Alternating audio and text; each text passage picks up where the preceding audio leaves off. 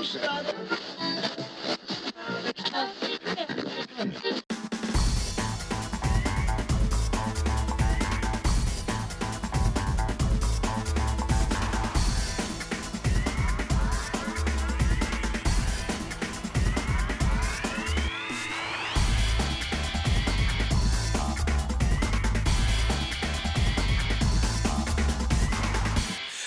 welcome to the first recording of the RiskCast podcast here with the editors of Risk Management Magazine and the Risk Management Monitor blog.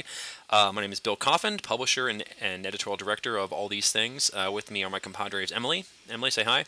Hello. And this misanthrope, Morgan O'Rourke. What's up? Excellent.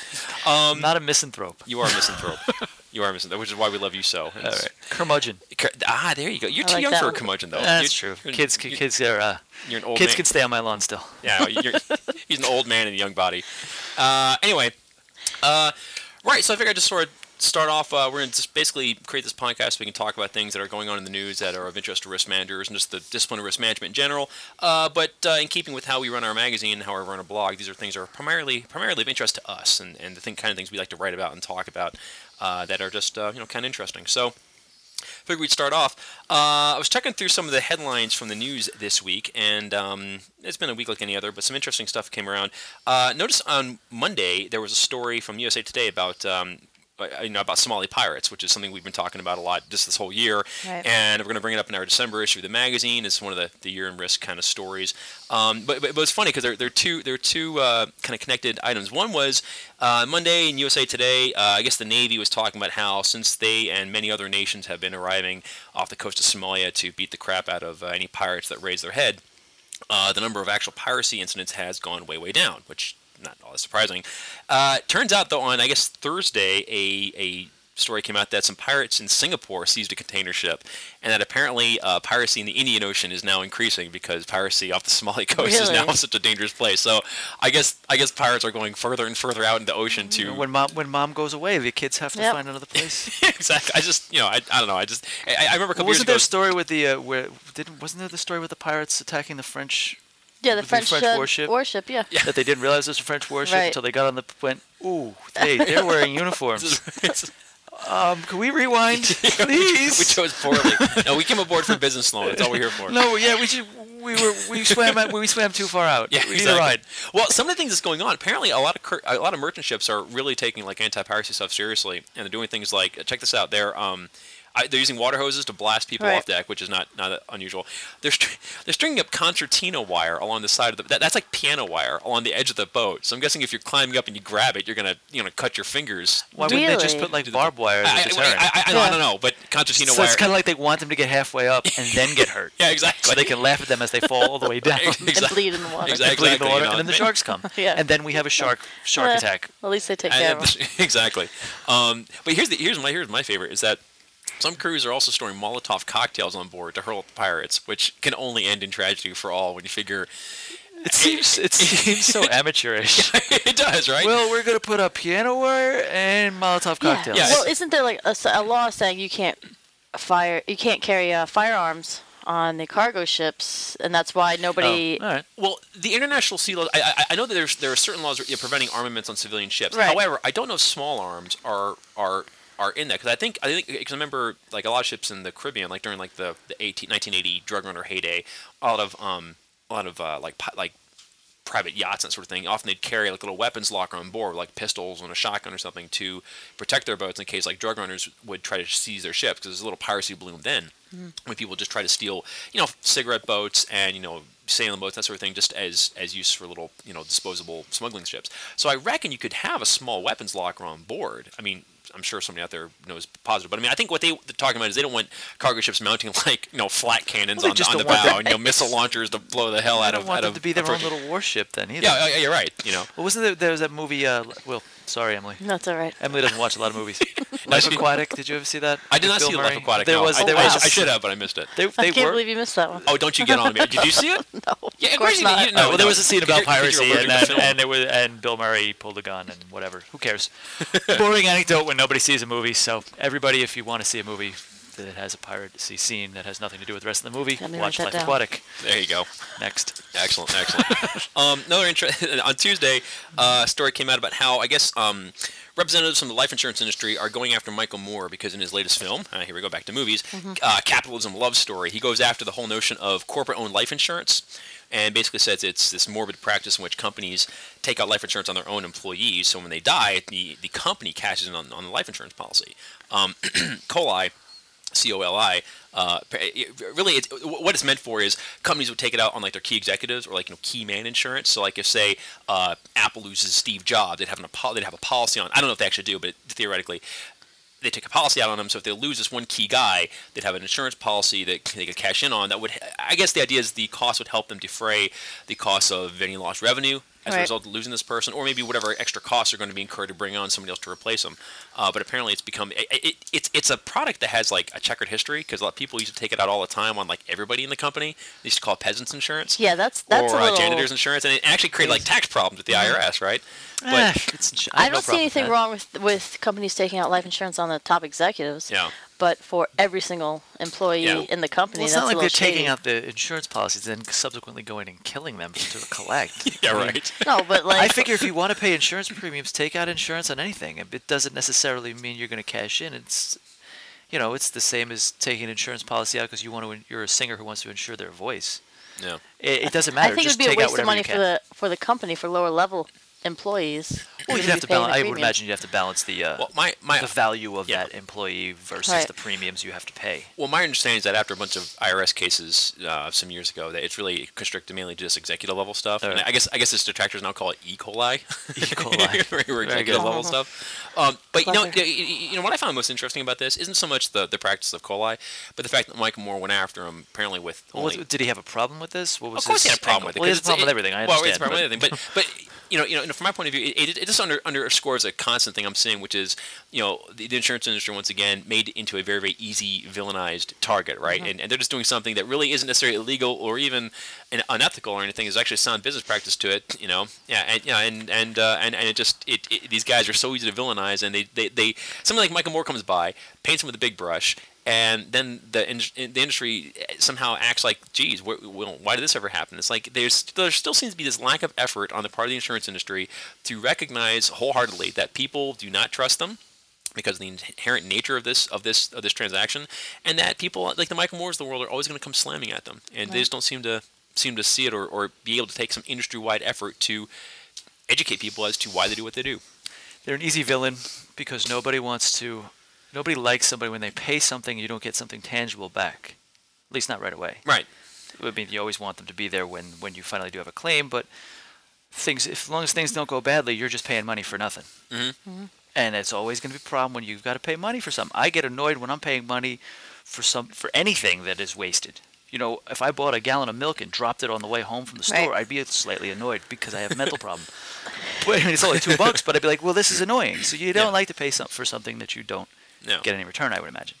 Yeah. So the insurers are just in that sort of business where you just see them making money on your behalf until it comes time, for you to collect, and then you expect they better be there. Oh, yeah, and then even if you're claiming something and you're cashing in the thing you paid for, you're still unhappy because your house is burnt or your business is blown wide open. Or or you're in something. the hospital. There's never Or a good. the check is usually you can't live in the check. Yeah. You can't put it over your head when your house burns exactly. down. So it's sort of like, okay, that's great. Yeah, it's like, but it's a small consolation. I feel for insurance companies in this regard. I really do, because there's no happy resolution. I mean, it's always like they try to sell the whole notion of peace of mind, but for a lot of people, especially in this country, insurance. I mean, I imagine commercial buyers are a lot more realistic about it. But certainly on the personal side, people see insurance as a right that you pay for. They don't see it as something that like something that they don't look at it as a product. Like, okay, I bought peace of mind. They expect peace of mind because they're Americans, and bad things don't happen to Americans. And the insurance thing they just had to pay for because somebody said they did. The bank said they had to do it to keep their house loan or whatever, and then it goes south because a problem happens, and they just look to villainize the insurance The industry. fact is that insurance companies, they're a business. They're in business to make money, and it's obvious. It's obvious. Yeah. But if you've got to respect that they're going to do the things to reduce their risk, just as any other company would do. Yeah. So that sometimes means taking out policies or putting conditions on policies that seem a little less than charitable. Yeah. But so be it. Well, that actually brings us to a story that came up on Wednesday, which was Representative Gene Taylor he's a Democrat from Mississippi. I guess because Obama went down to New Orleans this week for a quick view to see how things were going on and hear people's grievances over how slow the Reconstruction was and all that. He he wrote the president a letter basically urging him to include wind damage to the National Flood Insurance Program as an insured peril.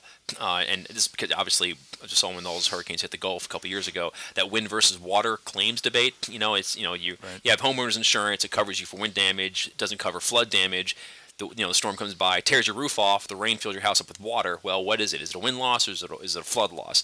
And pretty much a lot of claims were handled in a way that suited an insurance company. They wanted to, because they had to figure out some way to to mitigate their losses, and Right. and made a lot of people really unhappy. So I guess he's working on, and then he subsequently introduced a bill, which would be the Multiple Peril Insurance Act of 2009, to add wind coverage to the flood insurance program. So I don't know if it's going to go anywhere. I don't think it actually has somebody else sponsoring the bill or anything like that. So it might just be one of those things just sort of thrown out there in the House of Representatives and dies a quiet death. But it seemed like an interesting thing that somebody finally is, from the legislative point of view, trying to fix this pernicious gap. At the between very wind and least, water. they get their constituents happy that they're trying to do something, even if it goes nowhere. Yeah. It seems like a lot of these bills kind of seem like Yeah. attached to whatever the issue of the day is, and Yeah. whether or not they gain traction is. I would love to know what the percentage of them is that do. What I thought was interesting is that this guy, the guy who brought this thing forth, he was doing it from Mississippi. You expected this to come from Louisiana, right? But this guy being representative of Mississippi, because they have that little tiny, Right. Bit of the bit Gulf, of land. yeah. His point of view was that it is just impossible for any kind of coastal property insurer to underwrite adequately without the entire book of business getting hit in a single claim. It's just impossible because of the geography of the land, and as a result, what it really leads to is the state insurance fund can't possibly underwrite things either, and because for the same reason, there's no way to spread the risk. So they just end up reinsuring themselves like crazy, and they don't do it through offshore, the same offshore tax havens that Obama himself slammed during the campaign season. So it's just this big connected problem, and I think it's the reason why they're going for let's make the flood insurance program, be the one that carries the weight for this sort of thing. There's a back end of that problem, which is farmers in Kansas get ticked off every time they feel like they're paying for Right. somebody's hurricane prone beach house in Cape Cod or something. But what are you going to do? Those same guys in Cape Cod pay for the Kansas farmers tornado damage. So there's revenue coming in from them too. So over the total GDP, I'm sure that Yeah. they make a contribution to that as well. Yeah. So, When I was researching for the year in risk issue and the flooding in Georgia, I guess I wasn't aware that the homeowners insurance did not include, didn't cover flooding. yeah. And in Georgia, for all those floods, they didn't have flood insurance. They just had their regular homeowners insurance because how often does it flood in Georgia? Hardly ever. So Yeah. a lot Right. of lot of that damage is, uninsured. Not covered. Yeah, Yep. exactly.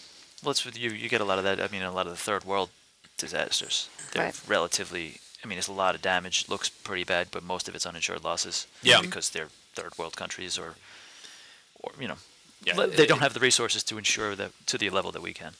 Yeah, exactly. So, but that this brings me to another story from this week, which is the fact that hurricane level. This has been an almost non-existent hurricane season, which Has is there lovely. been any Right. hurricanes? Yes, there's there been- have been about 6 or 7 Yeah. named hurricanes. I know there's been named storms, but I don't know if there's a. There have been, I think, about 20 named storms in the Pacific. That's, tropical storms Right. plus hurricanes. And then about 10 in the Atlantic.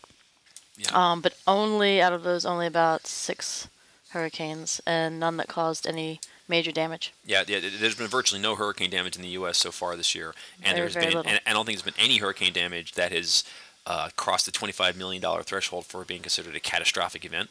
Nope. But, And I mean, the season goes through the end of November, right? November So 30th. yeah, but I mean, I know it's not. It's November's kind of the. it's not like Mother Nature goes, oh, November 30th, time to punch out. It's on. Yeah, right. Exactly. So, but I understand. but what I find really interesting is how the hurricane industry really is kind of how the hurricane season. It kind of that would be cool though if it was an industry, right? Yeah. Well, yeah, then we We gotta crank these mothers out. I don't really think we need that many hurricanes. We have enough this year. Let's just not invest in that anymore. Yeah, exactly. But this comes from the Insurance Information Institute, which I thought was pretty cool. And it just sort of illustrates the extent to which the property casualty industry kind of lives and dies by the hurricane season. Is that All right, this is from Bob Hartwig, or President Robert Hartwig, who used to be their economist, now he's their president.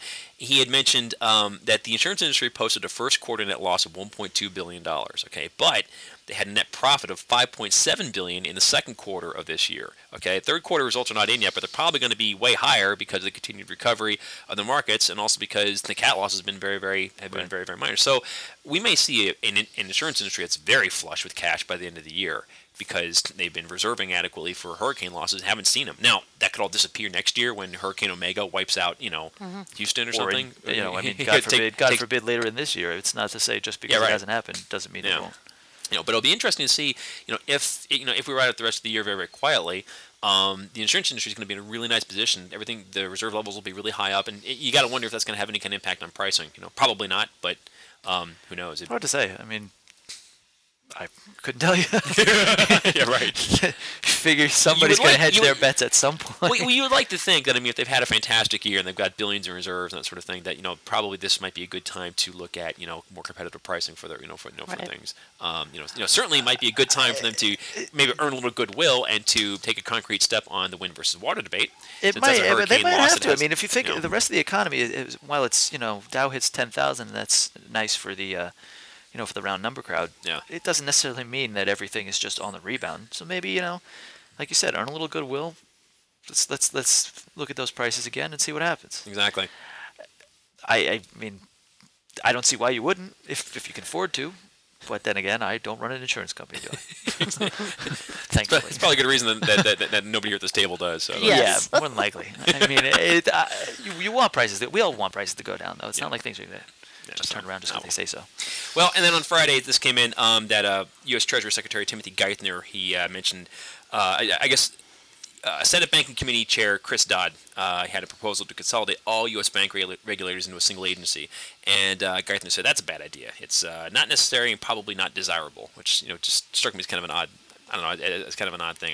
I've been focusing so much on regulatory push towards the insurance industry, and especially with regards to, the insurance rating industry, which is a private industry. It's not beholden really to anybody except their own clients. And there's been some murmurings in Capitol Hill of maybe coming up with some sort of federal government version of the rating agencies, So I've been focusing on that, not so much on bank regulation. But I thought it was interesting. Geithner was like, no, we don't. Everything's good just the way it is, even though it worked out so well so far. It worked out so well so far, exactly. We don't need anything. Well, and I could be way off base here, but when I was reading into the story a little bit more, it seemed like Geithner's main source of logic was that the recovery in 2010 is going to be slow and gradual, and as a result, the inflation will get so crazy. So the way things are now, we'll be able to keep a lid on things, because it's not going to be a fantastic year in 2010, which struck me as I don't know, it just seems like kind of stupid reasoning just for why not improve regulatory oversight over a system that clearly it's just hard to improve something when everything is still screwed up.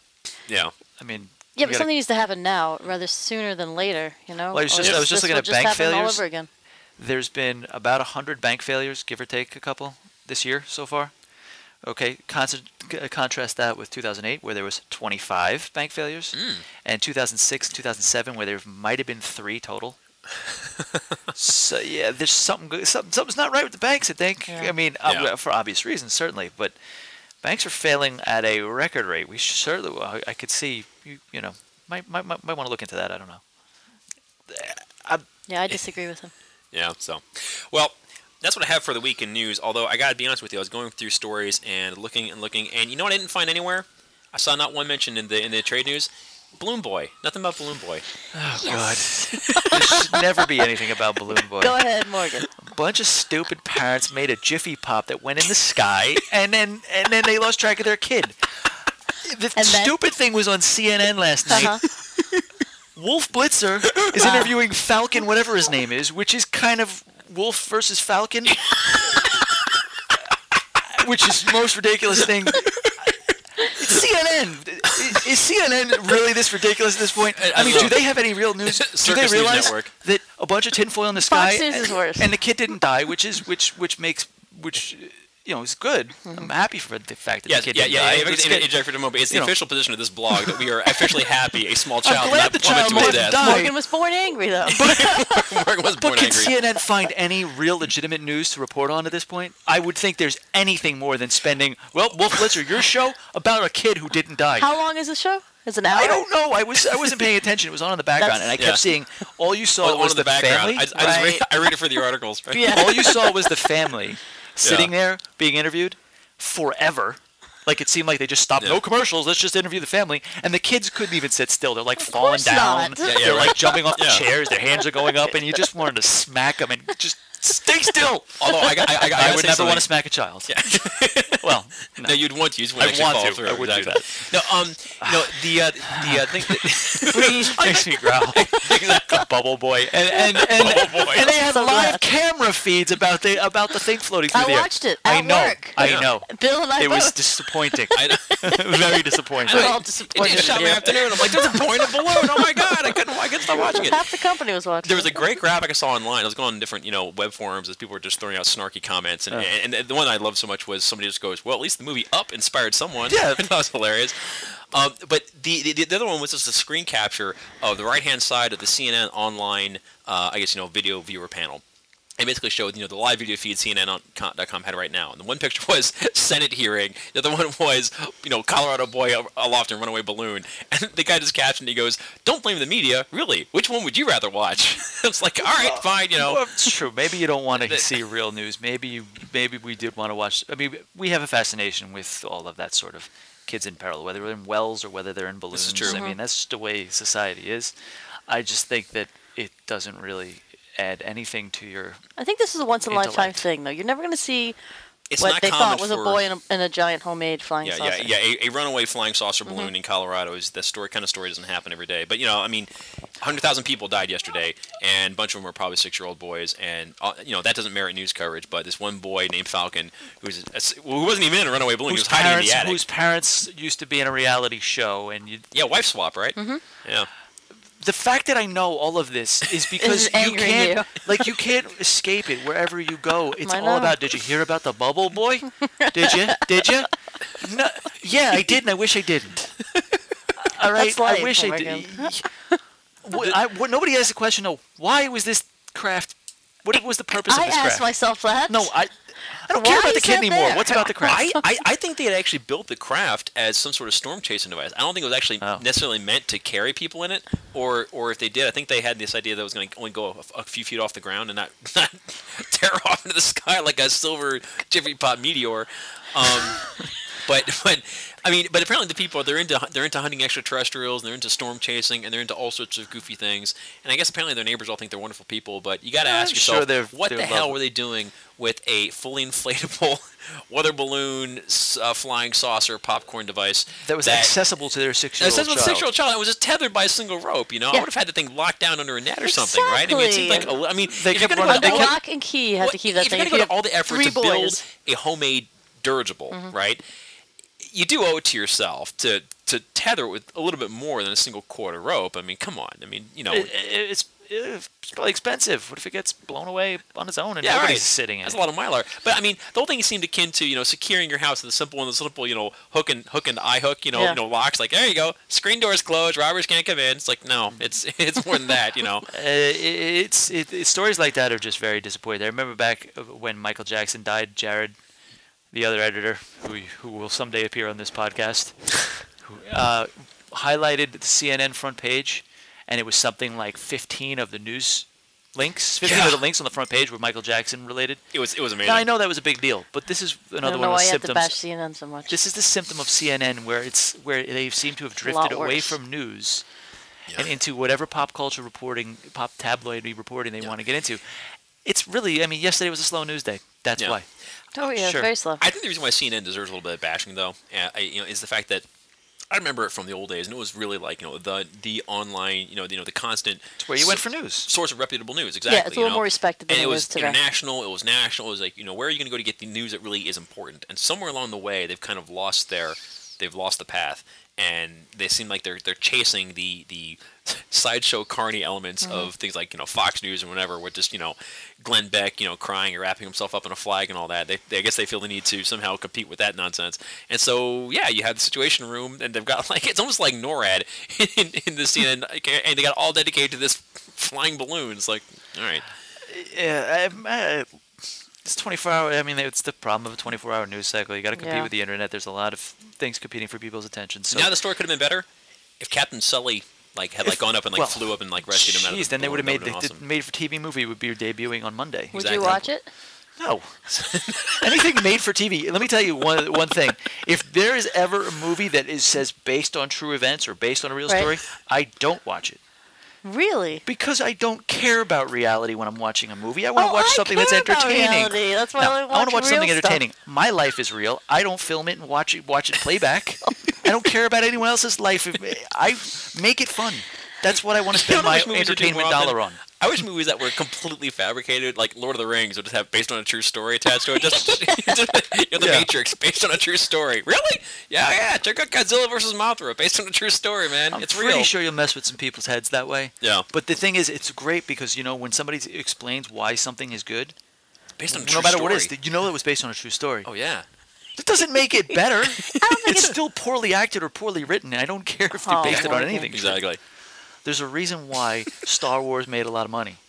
Because it was based on a true story, wasn't it? Because it isn't real, and just isn't real sucks.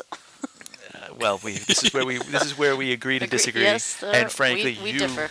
should agree with me. Well, I think we can all agree on the Yes, fact that when the Balloon Boy movie comes out to a theater near you next year, none of us will see it because Emily's allergic to the movies, Morgan hates the Balloon Boy, and I have kids and I never get out to the cinema. So there you go. There you go. Let us Unless know I'm how it starring is. in it, in which case you should all see it. Well, that's the weekend recap, and next coming up, we'll talk about something else that's of equal importance to us and of trivial importance to the rest of the world. Coming soon.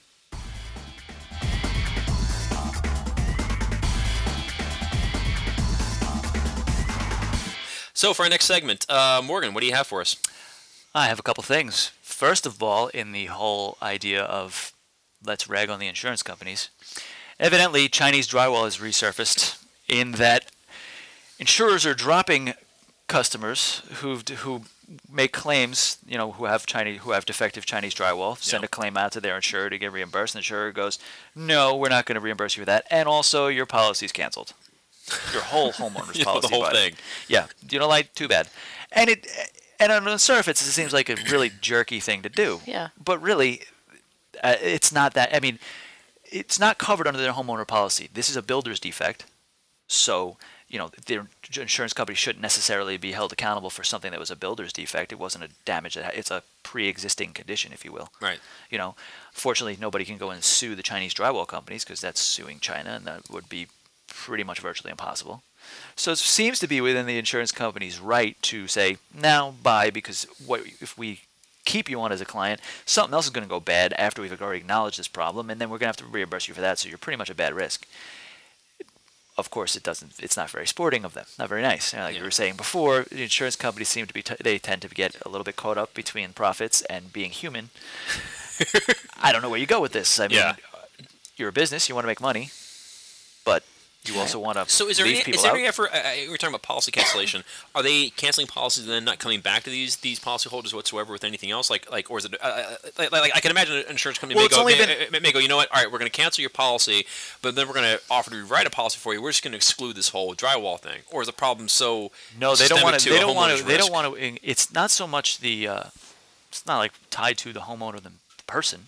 It's tied to the structure. This drywall right now, the defects that may come from the drywall or are so far unpredictable. I mean, it's doing a lot more of like bad smell. Maybe it might be corrosive to certain pipes or not. I mean, there's not really like this is what's going to happen to drywall and this is how long. I mean, this could be one of those things that there are a lot of things in your house start falling apart, and they just don't want to insure that home at all. So the structure just becomes indicted, basically. The drywall has to be replaced before they will reinsure that house. That's like the whole interior of a house. Right. That's a huge, expensive. That's a big job. It's like gutting the house. It's pretty much that's it. We wipe our hands of it. I mean, there's only a handful of cases. Good luck finding a new home. Yeah, and how is that legal for the insurance companies to do that? It's perfectly legal. It's perfectly within their rights to decide whether. Well, if it's in the policy language, then it's legal. It's just a matter of. It's not the insurance company's responsibility to insure your home. It's your responsibility to get insurance. It's not. I mean, I don't know if that's entirely true. I mean, I'm sure there's somebody else. Well, it is in the sense that, like, for most people who have to finance their houses, it's your responsibility to have insurance. And if you don't have insurance, then you can't have the house. It seems a little strange. I mean, there's a lot of. I'm sure there's more than enough foreclosures as it is. So you're basically adding more reasons why people would foreclose, because if you can't get insurance, which is a legal requirement in many cases, in your homeowner's insurance, then you can't. Then that house is basically foreclosed because, well, you can't live there really. Yeah. You're gone if you can't afford the repairs either. At some point, you just can't afford the house. You know what I'm waiting for? Class action lawsuit brought on behalf of these policyholders because citing that the policy language that allows for this sort of thing to happen is so obtuse and so unreadable that it impinged upon the or somehow reduced the policyholder's ability to really understand the nature of the contract into which they're entering. I don't know if there's a precedent for that sort of lawsuit or not. I guarantee somebody out there is trying to think about it. I'm sure somebody's thought about it. There was a good quote by the I guess the case. This is an Associated Press story, and the main people that they talked to, the personal face on it. These people were getting kicked out and had to find a new house or something. I think they were moving back to Colorado or whatever, wherever they had started before they went to Florida. Needs to place the launch of their balloon. Yeah, something like that. There you go. And the spokesperson had a good quote. He said, if someone bought a new car. This is spokesman for the insurance company. If someone were to have bought a new car and it was a defective part, would that person go to their auto insurance company to get that fixed, or would they go to the manufacturer? We provide insurance, not a warranty service. That's a good point. After you say that, I'm like, well, yeah, okay. I can't really fault you for it. Yeah. Like I said, it's kind of makes you look like a jerk, but you'd also be a jerk for paying money that you're not necessarily responsible for paying. Well, you'd be a chump, yeah. Exactly. Yeah. So really, I mean, it's this idea. I mean, it's unfortunate. People didn't necessarily, nobody knew this was going to happen. Well, the big lesson here is don't buy drywall from China. I mean, that's not even. This stuff was shipped in for years. I mean, it was talking like 2007 when they're thinking that some of this stuff came in. Rather, imported from. See, it says here, the stuff was imported from 2004 to 2008. Yeah. So there's tens of thousands of houses that have potentially defective drywall. And it's mostly in the southeast. I would almost imagine, all in Florida. It probably has but something to do with that. I mean, because you can figure where a lot of construction must have been at the time the stuff was coming in was places that had been smashed by hurricanes, or there's a lot of growth in Florida. Yeah. So I mean, probably there's both. Probably drywall elsewhere. It just seems to be in Florida, unless it has something to do with the climate causing the drywall to erode faster. Oh, right. I don't know what like high levels of humidity. I can't say I've looked into knowing like all of this, other than the fact that it seemed like, and on the surface, it's always like, oh, yet another product that China, imported, or that we imported from China. Yeah, that's right. Is it just one Chinese drywall company, or is it several of them? I think it's more than one, but I can't. Really and they're recall. Not even doing anything to reconcile this. Or? Well, there's been a lot of products from China that have had. There was the lead paint. In the toys, and there was the poisonous toothpaste and all that. True, but I was talking to a risk manager at one point who was saying that China as a manufacturing base is getting kind of a bad rap over, especially last year, that whole blizzard of things. Because he said a lot of them were American companies or Western companies that were simply doing their manufacturing in China, and the facilities in China were simply acting upon the instructions they received from the Home Office. So really, the decision to create products that were faulty or that were defective or whatever. It wasn't that the Chinese factories couldn't make them properly. It was that they were going, if we make them like this way, they're going to have certain results. And the bosses went, okay, we can live with that. And so, there's the culpability goes for a lot of these things kind of goes beyond just the production facility. So they're depending on basically then at these unscrupulous companies, probably depending on the fact that. Well, we blame it on China if things go wrong. Yeah, sure. Maybe there's a certain level of let's cut some corners because they're not going to trace it back to us immediately. They're going to trace it back to China, and we'll just go, oh, it's China. What are we going to do? I'm certain there are cases where a company was trying a best effort to make a genuinely good product, and just the facility was just not up to the task of doing it properly, and things got screwed up. I think that happens with most product liability. It's not like there's some unscrupulous fat cat out there who you hear about those bean counter situations that are kind of famous, like, oh, well, if 10 cars blow up and we get, $1 million claim off of each of them, that's less than the recall we'll have to do. I mean, that sort of thing has happened, but I got to believe, maybe it's just naive optimism, but I got to believe that's the exception rather than the rule. And when you have product liability situations, usually it's a matter of simple failure to produce something properly. Well, the basic idea is that if you kill your customers, that's bad business. Generally speaking. I would think. So I'm sure that's not their objective. You can screw them over many times. Yeah, you might want to cut some corners here and there, but that's like a short-term business Exactly. model. Putting antifreeze into toothpaste, well, maybe that makes that toothpaste stretch a little further, but after a while, somebody's not going to be too pleased with having antifreeze in their toothpaste. Yeah, exactly. Unless you want to brush with antifreeze, in which case, knock yourself out. We call that the college years. Yeah. We should keep an eye on this to see if there is, as you mentioned before, any type of class action Yeah, most Yeah, definitely. I mean, so. it gives a little bit more life to something that just seemed like yet another footnote to product liability. I mean, Yeah, now right. there's the insurers involved, and it's unfortunately in Florida, where it Yeah. seems to be whenever there's a dispute with homeowners, it starts there. And What I find fascinating about this is that given the severity and the scope of the problem, there is a geographic, regional kind of nature to this whole thing. That basically these things are more or less concentrated in a certain part of the country, which I find fascinating. Because when I first heard about this, I imagined, okay, it's just houses all across the country in relatively even distribution have this problem, and I realized no, it's more or less a section of the country that in which this is coming up. And you just don't hear problems like this of that it severity. most likely was just because that's where the So much of the construction building was going, yeah. That's where whoever was in that area did their sort of thing. Yeah, I mean, sure. I'm sure somebody who knows better than we do can fill us in if they are so inclined. Indeed. It's interesting. What else you At got? the least. Well, our buddy Bill here drives a hybrid car. Yes, I do. Yeah. And it turns Ford out Escape Hybrid, fantastic SUV. Gets like 35 miles to the gallon. Wow. It's a great ride. Love that. we would call him a dirty hippie, other than the fact that he pays less gas mileage than we do. So in the end, who's the dirty hippie? Except, well, Emily, you don't drive. You take public I don't own a transportation. car. I walk Liz- everywhere. Yeah, see, so therefore I'm also you're a probably dirty the hippie. coolest person on the block, but Bill and I live in the suburbs. And his car is a hybrid, mine is not.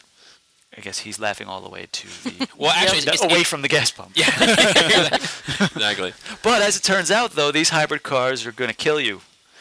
Or, well, maybe that just sounded like one of those cool things. Like, they're going to kill you. Film at 11. Exactly. You know, then we Your salad bar can poison you. No, Film at 11. Then Check the then next RiskCast. Then we stop the podcast and we leave for a week, and you guys can all hang out and find out why. They said I was going to die. They won't come back and tell me why. No, here's the thing. For all of you who don't have hybrid cars, and when I first heard this, it seemed obvious, but I never thought about it. These here hybrids, when they're running on the electric motor, they're running silent. They are quiet. Right. Virtually silent. In fact, so silent that the fear of the fact they're going to run people over who can't hear these cars coming, whether you're hearing impaired or just not paying attention, is got the car companies trying to look for ways to add noise to the engines, to when it, doing things like either putting speakers in the bumper, like I think BMW, it says here, is looking at no, maybe it's not BMW, somebody else. Anyway, they're looking at putting speakers in the car that would have like certain sounds, whether it's like a car sound or I would imagine that it would go so far as you could probably put your own sound in there, like a ringtone or something. I would imagine if you have speakers, you could certainly Attention, hook up. this car is running on no gas. Well, it's actually pretty interesting. I mean, they're saying that a person who, a blind person, Yeah, standing that's on what a corner, affects can most hear severely. a gasoline-powered engine 28 feet away. Yeah. A hybrid, 7 feet before they can hear it. Well, I'm here to tell you from a personal And standpoint if you're 7 that this feet is away all from true. a speeding car, Yeah. you're dead. Well, first of all, Or you're not going to be 7 feet away from a speeding hybrid because They don't speed. okay, because I mean the car we have, a lot of hybrids. Well, there are electric cars out there. They're entirely electric, okay, and you're probably going to see more of them. And they're like, I know there's one car. See, I'm fascinated with weird, crazy small cars. There's one out I was thinking about buying, but my wife said no because A, it didn't go fast enough, B, it didn't protect me from the elements, and C, it would make me look like a raging dork. And it was this thing called the Gem. It was almost like a big glorified golf cart. It was entirely electric. And my car, I drive from my home to about 2 miles away to the train station to catch a train to New York City, and then I walk to work from there. So I actually drive very, very little. So I was like, I'll get one of these electric things. But anyway, the thing with hybrids is that the way the engine works, when you first turn on the car, you can't drive on battery power because the engine the battery charges off the energy from the gasoline engine. Okay, so you run it for a little bit, and then the battery charges up. And as you drive around, when you brake, you try to brake more evenly because the kinetic energy that's transferred to the braking system actually feeds into the battery. So when you're driving and braking, that charges up the battery. And after a few minutes, the battery has enough charge to actually start driving the vehicle on its own. Now with my car, it only is, it only take you a certain amount of speed. Like you only go up to about 25 miles an hour on battery. It's like just like at the top in the second gear. And at that point, if it gets any faster, then you see the spin off the RPM meter, all of a sudden, the engine kicks on, and you can hear the engine roar to life, and then you're driving at normal speed. So nobody's going to get clipped by a hybrid doing 65, 70 on silent. Well, it's not going to happen. But I will tell you this though: I live on a narrow residential street. Kids play basketball and that sort of thing, all the time. And this is the part of the drive where usually we're coming home from shopping, whatever, and we drive electric the entire way home.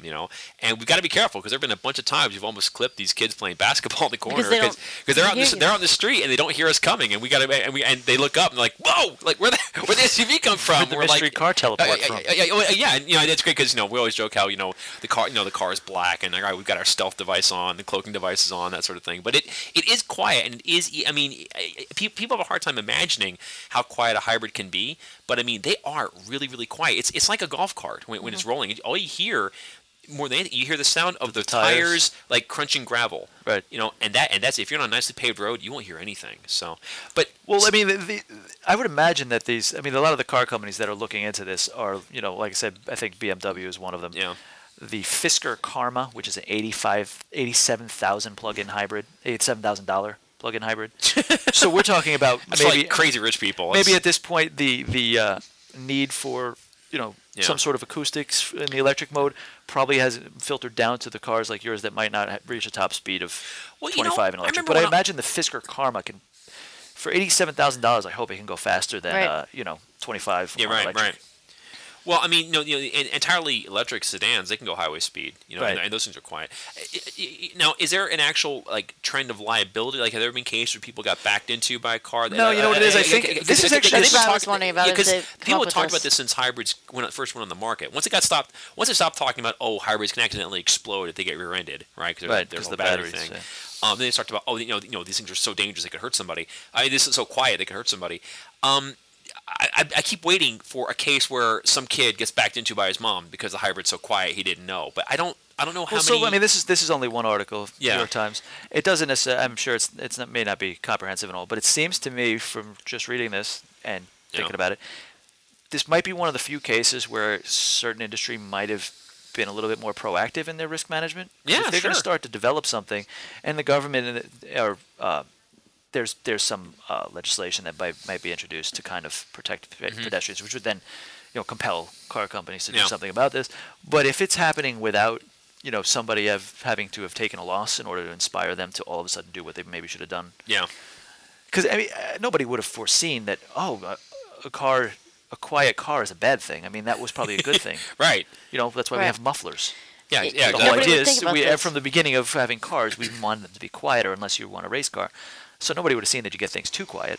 Yeah. But it's good that once people realize that they're not necessarily going, let's just see if somebody gets hurt first. When you mentioned this to me, I looked it up for a few minutes, and I saw that in Japan, Toyota is implementing some sort of noise-making device in the Prius. Oh, yeah? Yeah. That's cool. And what's weird is that it mentioned about the blind people, how it's a huge hazard for them, but it never said anything about the kids, as you mentioned. Yeah. And I was like, well, why didn't it even mention that? That's kids are going to run out in front of cars regardless. It seems like. Well, they are, but the thing is, the lesson I picked up, these are not just like 6-year-old kids. These are like teenagers. These are like seniors in high school. I think that you get when you're, especially in a neighborhood situation where you're used to playing out in the street. True. Where I live, a lot of people have these rolling basketball hoops they just put up on the edge of their corner or whatever, and they just play out in the street. We did that. Is that people just I think are naturally attuned to listen for the sound of the car rather than constantly looking around looking for the car, because you can't play basketball if you're constantly looking each way for a car, right? You assume the road is clear until you hear a car coming, then you move off.